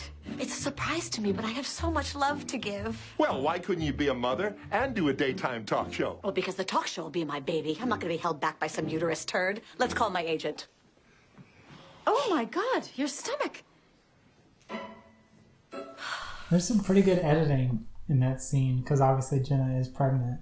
Jane Krakowski is pregnant, but they do a really good job of once she turns around to see show her hysterical pregnancy is now completely over because she doesn't need it anymore, which is wild. If you watch carefully, you can see where it pans down just enough stops, and then they I guess do a body double to bring it in. But if you're not paying attention, you can easily miss it. It's a good edit. Good job, 30 Rock editors. Good job, 30 Rock editors. But back on the rooftop, Jack again saves the day. What's up? Sorry. So if Jenna gets her own daytime talk show, does that mean Tracy can go on her daytime talk show to further try to rehabilitate his image? Well, the only way she gets that talk show is if the TGS is canceled. That's an easy joke to miss because he does say that's right when it's canceled. Oh, when, and then he goes right back and saying when it's canceled, meaning he's pardoning Tina or Liz's feeling by saying no worry, I'm not canceling it. But he's like ultimately it's going to be canceled kind of thing. It's ultimately everything will be canceled. That's true. But hopefully not as soon as that. You don't want it to end on that note. Let's at least make it through the 100th episode. At least, yeah. But Jack saves the day once again on the rooftop as he gives Tracy the idea how to save his career. And obviously we'll explain it sort of after the bit. Do you have any idea how much paperwork I would have to do if you shot Kenneth? I didn't know that, Jack. I'm sorry. I'm just trying to get people to stop respecting me. Tracy, you want to destroy the goodwill you have so you can go back to your easy TV job? Yes, even more than I want to shoot Kenneth. Then all you have to do is go back to your easy TV job. What? Do TV. No one will ever take you seriously again. Doesn't matter how big a movie star you are, even if you had the kind of career where you walked away from a blockbuster franchise or worked with Meryl Streep or Anthony Hopkins, made important movies about things like civil rights or Pearl Harbor, stole films with supporting roles and then turned around and blew them away on Broadway, none of that will matter once you do television. You could win every award in sight and be the biggest thing on the small screen, and you'll still get laughed out of the Vanity Fair Oscar party by Greg Kinnear. Tracy, your career hit rock bottom the first time you decided to do TGS. You wanted to hit rock bottom again? Go on network television. Let's make some TV! We have 5 minutes! That was a meta speech about Alec Baldwin's career. Yeah. Although, honestly, it does sound very dated because I feel like in the age of Netflix and streaming in general, I think also HBO has attracted a lot of, you know what I mean? Like now, I mean, just everyone is doing TV, especially limited series and short run series because it doesn't have the same, I mean, yes, I guess still 10 years ago, it was like TV was where movie stars go to retire, I guess, or get a quick paycheck. Or if they failed, or not failed, but if they'd sort of faded, that's their sort of comeback, is they'll do a TV show for a couple of seasons and then get more movie deals. But it's sort of shifted. Yeah, although it was true for Alec Baldwin, because remember when he had his nighttime talk show that lasted a couple episodes and then got canceled for low ratings? Nope. I think it must have been that season after he started playing Trump on SNL. And I guess he must have... Was it that recent? Because I feel like I remember there was speculation like it was negotiated basically because of the success of that character in its first season. Like basically part of keeping him in it was giving him that talk show. And yeah, it was canceled after just a few episodes for low ratings. Well, it says first episode was March 2018 and the final was December 2018. But yeah, only 10 episodes. 2 of them were left unaired. Yeah, it was one of the things where it was moved to Saturday or something after a few episodes, I guess, and then it burned off, and then I guess they didn't even burn them all off. Yeah, yikes. So 2018, yeah. Yeah, I completely oblivious to that, but well, most of the American public was most clearly. people probably were. I'm just not a talk show person, so it's not something I would track anyway. But yeah, that whole speech is him obviously saying, someone did sort of compile a lot of stuff that he either was referencing explicitly or sort of implied, but he was in Hunt for Red October, which was the Jack Ryan series, the Tom Clancy novels, which I think Harrison Ford ended up sort of taking over that role for a couple of films. Yeah, Ben Affleck did. Ben Affleck's done a couple. Meryl Streep was he in Bridges of Madison County? Or no, that was... I don't know. Someone else. Let's see. The Civil Rights movie was talking about Ghosts of Mississippi. Obviously, he very obviously references Pearl Harbor, which is kind of a bust of a movie. Like, I think it did well enough at the box office, but it didn't anywhere near as people were expecting it to do. And I don't think it might have recouped its losses, but yeah. So... I mean, Alec Baldwin, we mentioned it earlier in the episode, obviously he and Michael Keaton were in Beetlejuice in the late 80s, but yeah, he's had a very storied career, but yeah, I think there was and I think we probably talked about this too when we first started all this, was Alec Baldwin doing TV seemed like a step down because he was in so many movies for a short while, but this helped sort of gave him a little bit of a resurgence in his career because I think it did help him get more movie roles. Some of his personal life, I think, also affected him. Yes. Going forward, and he leaving like terrible voicemails about his daughters and things like that. And then the Trump stuff sort of helped gave him a second life, or a third, fourth life, I guess, of how you want to measure it. Which you could argue that's for the good and the bad, because it kept Trump on the lips of so many people when it probably didn't need to be, and things like that. That would have happened regardless of. Yeah. Who was playing him on SNL. Right. I don't know who they could have had in the cast, though, to actually play him well. Not that they should have, but... Yeah. Yeah. Well, now he's going to do an ABC comedy with Kelsey Grammer, so... Oh, yeah, I heard about that. I don't expect that to last too long, either. Who knows in this day and age Frasier's supposed to be coming back, so I don't imagine Kelsey Grammer's going to be working too many shows, so... I don't know.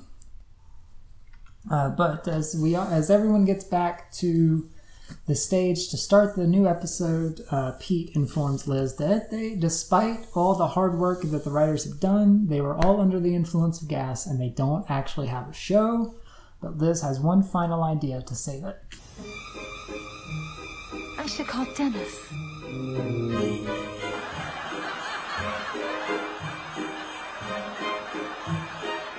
Let's meet our contestants. Dr. Stephen Poop is a homemaker and a centaur. Lieutenant, you're picked up for 1 million more episodes. Where am I? Am I back in Vietnam? What charity are you playing for? The Grimace Foundation, Jeremy, keeping milkshakes purple for over 1 million years. Tracy's back on TV again? Clooney, Hanks, actor emergency.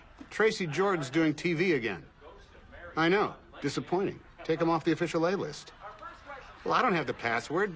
Pitt's our webmaster. Well, then wake him up. They're doing Pam again? Ugh. I don't care what you say anymore. This is my life. Go ahead with your own life. Leave me alone. This may be the gas talking, but I was wrong about Dennis. You're the guy who never left. And this is definitely the gas talking, but I'd be a lot worse off if I never met you, Lemon, and I'm proud to have you as a mentee. I mean, look at you. endangering the lives of hundreds of people for a show the TV Guide once called Still On. I framed that article. To 100 more episodes.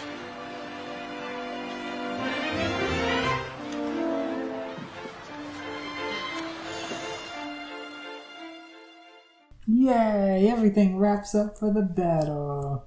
The song, so yeah, I forget. Tom Hanks sort of closes out the episode there in a big cameo playing What do himself. movie stars do in their spare time? They knit and watch network television. I guess, well, they have to be the watchdogs to see who stays on the A-list. That's or true. not, so that's a funny bit. But someone pointed out a good point. So that he starts singing a song at the end there, and it's Billy Joel's "My Life." My life. My life. My life. It's Billy Joel's "My Life," which was the theme song to Tom Hanks', I guess, breakout role in Bosom Buddies. Yeah. So Call back. Yeah, that's a fun little joke. Obviously, the writers. Well, if you start in TV, it's okay. That's what Clooney did too, and then they became That's true. movie He started stars. on Roseanne. Yeah. And would go to ER. That's true. Yeah, I guess right. ER wasn't his first one. That was his that was his biggest, breakout. But yeah. he started on Roseanne in like season 2, I think. I just watched it, but it all runs together when you watch it back to back. But yeah, but Brad Pitt didn't. I feel like maybe he did, but I know his breakout role was Thelma. I mean, yeah, he may have done like a few small roles, but I don't think he had like a regular TV role. No. Not well that I'm aware of. I could be missing something, obviously. But. Yeah, I mean it's possible to miss it, but I feel like he didn't have the same start as Clooney and Hanks. I think he was right to films, but let's find out. He was on an episode of Growing Pains, a couple episodes of Dallas, 21 Jump Street. Okay, so he guest starred here and there. But yeah, he didn't have like a recurring role. As a guest star, I mean, I guess that's when you're. Do you count as a guest star before you're a name? Yeah, before anyone really knows who you are. Yeah, like Thelma and Louise in '91 was where he really had his big breakout. Yeah. I don't know. Like, I mean, Brad Pitt's sort of similar to like Tom Hanks, George Clooney, and I guess Alec Baldwin. He has like a storied career, but I could only maybe name like 3 or 4 movies that I've actually seen him in, and Fight Club. Once Upon a Time in Hollywood. Smith, Once Upon a Time in Hollywood. Django Unchained. He was not in that. Oh, is that the one he produced? Inglourious Basterds. Inglourious Basterds. That's what I was thinking. Yeah, he was in that. Yeah, I don't know. I've just never been a big fan of Brad Pitt to follow him enough to see too much in him. But I don't have a problem with him. Like, I don't go out of my way to see a movie that he's in. But if he's in a movie, I generally have no problems with him being in it. Because I feel like he's fine. Well, I'm sure he'll be glad to hear that. You're welcome, Brad Pitt. But he was good in Inglourious Basterds, and he was really good in Once Upon a Time in Hollywood. His Oscar-winning role. Now he can never go back to TV again. Yeah. Really? Yeah. I do not. Well, you know my feelings on the Oscars. They don't fucking matter anyway. But anyway, good for him. Was it Best Supporting Actor? Yeah. Because he wasn't a lead in that, although he probably was on the same level.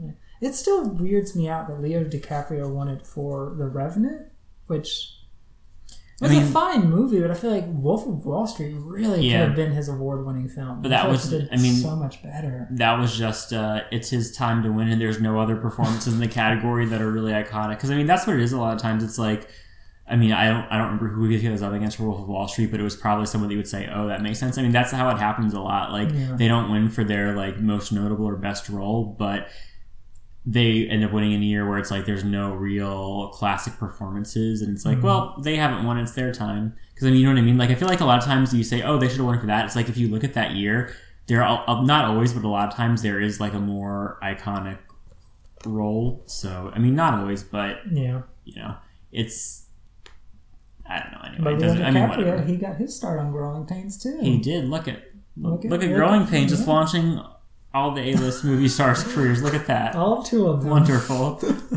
Well, I guess Kirk Cameron was a success if you're a Christian, because he makes all those really crappy... And now he's winning all sorts of Razzies, so congratulations. Yeah, that's well, actually, I don't even know if he's won a Razzie, but nominated. It wouldn't surprise me if he has. Yeah. Anyway. But Well, also in that last scene there, I want to talk about quickly. Well, not the last scene, the last scene in the studio where Hank Cooper walks up and says that they want a million more episodes. And then suddenly does that pivot to where am I, Vietnam? It's like that. I don't know if that really worked for me because I mean I get what it's calling back to his other instances where he's like, you know, been told stories about Vietnam or had flashbacks or whatever. So it's like it's not that it has nothing that's been referenced before, but just the way he goes from like the giggling, like all of a sudden from you're renewed for 1 million episodes, haha, to all of a sudden snapping to where am I? Like that was just a little. I don't know. Lazy, maybe. It was just strange. It didn't really work for me because like everyone in that studio is goofy, and I realize that doesn't mean that Gas is going to make everyone goofy. Maybe some people have other adverse reactions, but he pivots from goofy to just where am I? It seems like they were trying to shoehorn in him making a reference to Vietnam as opposed to something that actually like made sense to do there. I don't know. I just found that weird. No, I mean it clearly underlines that he has some sort of PTSD from being in Vietnam, as I'm sure a lot of people Which we know. I mean, they've made references to it, but you're right. It is kind of just like it's like why a Vietnam reference? Because I don't know, unless they're screaming like laughter. I don't know why you'd be thinking laughter should be a trigger. I don't know. I think they just wanted to make a callback to the Vietnam thing again, and they just put it there. Yeah, I guess. Because I mean, right? Because if you're saying the gas is making people loopy and act weird, then But I don't know. Anyway, I just wanted to discuss that because it didn't. I found that strange.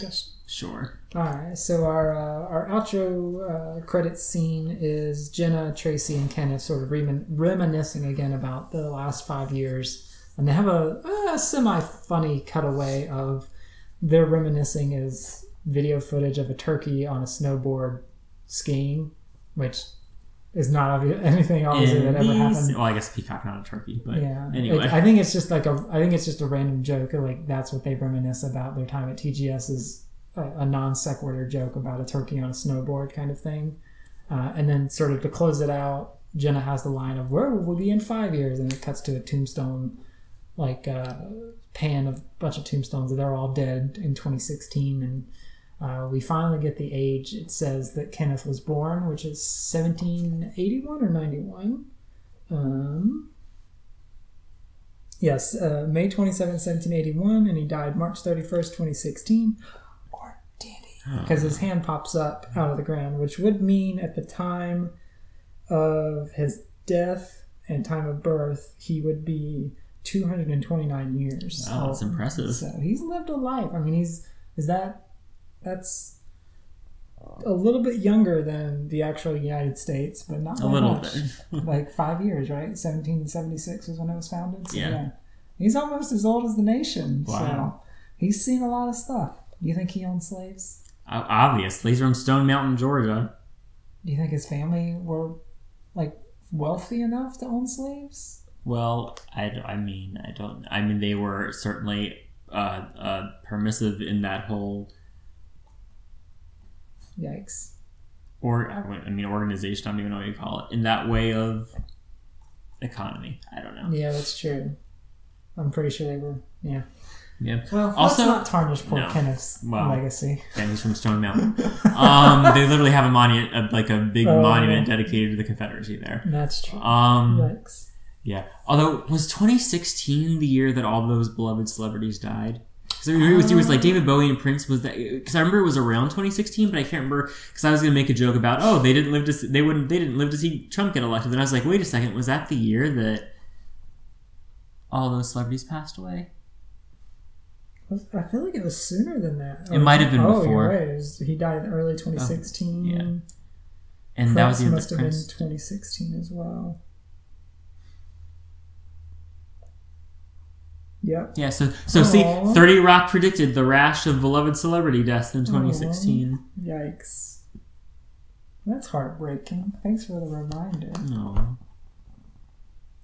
Prince is someone that I like a couple of his songs, but I've never really given him a chance. I guess I should listen to more of his discography. He has many albums. Yeah. They're all on Spotify, aren't they now? I think so. Wasn't that one of those things where it was off for a while, but they all... Well, he was very litigious about YouTube uploads and things like that. Yeah. Well, there's a kind of a funny one where he covered Radiohead's Creep at a live concert, and someone uploaded it, and he had them take it down, and then Radiohead was like, fuck you, put it up, it's our song. You may have covered it, but it's our song. So they ended up putting it back up on YouTube. That was kind of funny. But yeah, he was very litigious about his music streaming and things like that. But I think most of it is available now. Yeah, it looks like there's, dozens and dozens of Prince albums, so you go, there Prince. you go. Yeah. Same with David Bowie. I haven't listened to too much of his music. Should probably do that one day. Or I won't. Anyway, so that's 100. That's 30 Rock's 100th episodes. Final thoughts. We went long and we apologize, but there was a lot to share and discuss inside of this episode. When we didn't have 15-minute rants about...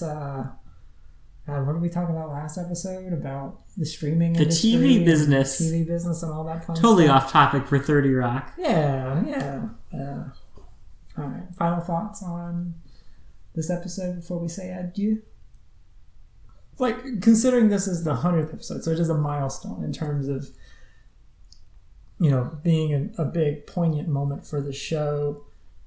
Do you think it's sort of... I mean, I guess it really just depends on someone like you who follows sort of the inside TV, the inside baseball TV. Obviously, the 100th episode means something, but if you're just the average casual viewer, 100 episodes you probably don't maybe know that syndication numbers or anything like that. So it's like, if you're watching... Well, technically, syndication numbers is 88 because that's 4 seasons. Oh, you're right. Yeah. Why is 100 more synonymous with it? Oh, yeah, I don't know if it's... because if you've done 100... if you've done 100 episodes, then you're definitely in syndication. Well, at least you were at this time. But, I don't know. I think most shows do milestone episodes for their 100th episode, so that's why people pay attention to it. I don't know. Yeah. And it is a better number than 88. Yeah. Yeah, it's just 88 because that is standard episode. A standard 22. Network season is 22 episodes, so 4 seasons syndication. Yeah. 88. But yeah, I think because of the bigness of the episode, and they bring in a lot of callbacks and references and self-references and things like that to themselves, and it sort of brings in that reminiscent of that Tracy Does Conan episode of everything, especially in the latter half, being like super fast-paced and everything's moving and pushing towards that ending. I think the first part of the episode is kind of slow, but it's setting everything up. And I think the second part is a lot stronger and is more reminiscent of a good 30 Rock episode. But what do you think? Are we ever going to see Dennis Duffy again? Yes, he does return. I know he definitely returns in the final season because obviously, it's the final season, so you have to bring everybody back. That's important. But I'm almost certain he comes back in the 6th season, but it's been a little while, so we'll just have to keep our eyes out for him. Oh boy. Oh boy. Oh. I guess it is a little noticeable over the past few episodes that apart from obviously the Queen of Jordan episode, there hasn't been a lot of Tracy's missing, but there hasn't been any interaction from Angie. At all. She really... I guess she's been mentioned a little bit, but it's I don't know. It would have been... especially since there were so many callbacks and characters in this episode, it would have been nice to have had Angie in it in some way. Well, especially because a lot of it revolves around, Tracy trying to find his... I don't know, trying to get back to his roots or whatever. But Tom Hanks doesn't come cheap. That's true. They couldn't afford Sherry Shepherd anymore. Exactly. Well, as always, thank you for joining us on Go To There. If you like what we're doing, rating, reviewing, and all that fun stuff, it's got to be the best way to help us out. Otherwise, we will see you in next week's episode, Everything Sunny All the Time Always, where we continue the storyline leading to the finale. We got just 2 more episodes of Season 5, as well as the return of Avery to 30 Rock and setting up her storyline of being trapped in North Korea. Oh no! But we get a fun Margaret Cho cameo, which she is seemingly very limited use on TV nowadays. She was bigger in the late 90s, and then she was on Masked Singer a year or 2 ago now. But she doesn't. She didn't have much of a TV presence for a while. Anyway, but we will look forward to that in episode 101. Dave, take us out. See you next time. Wow, 5 5 years. It makes you think about all the fun we've had together. But you know the single most amazing thing that's happened over the last 5 years?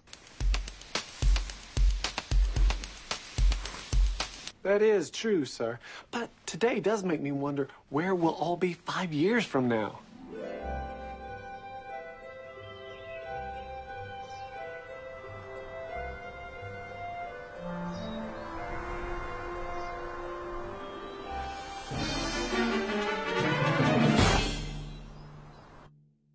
Well, a very, very heavy debatation tonight. We had a very Darrison by. Let's go ahead and tear a station. Let's go to the bit they haven't picked. Excellent.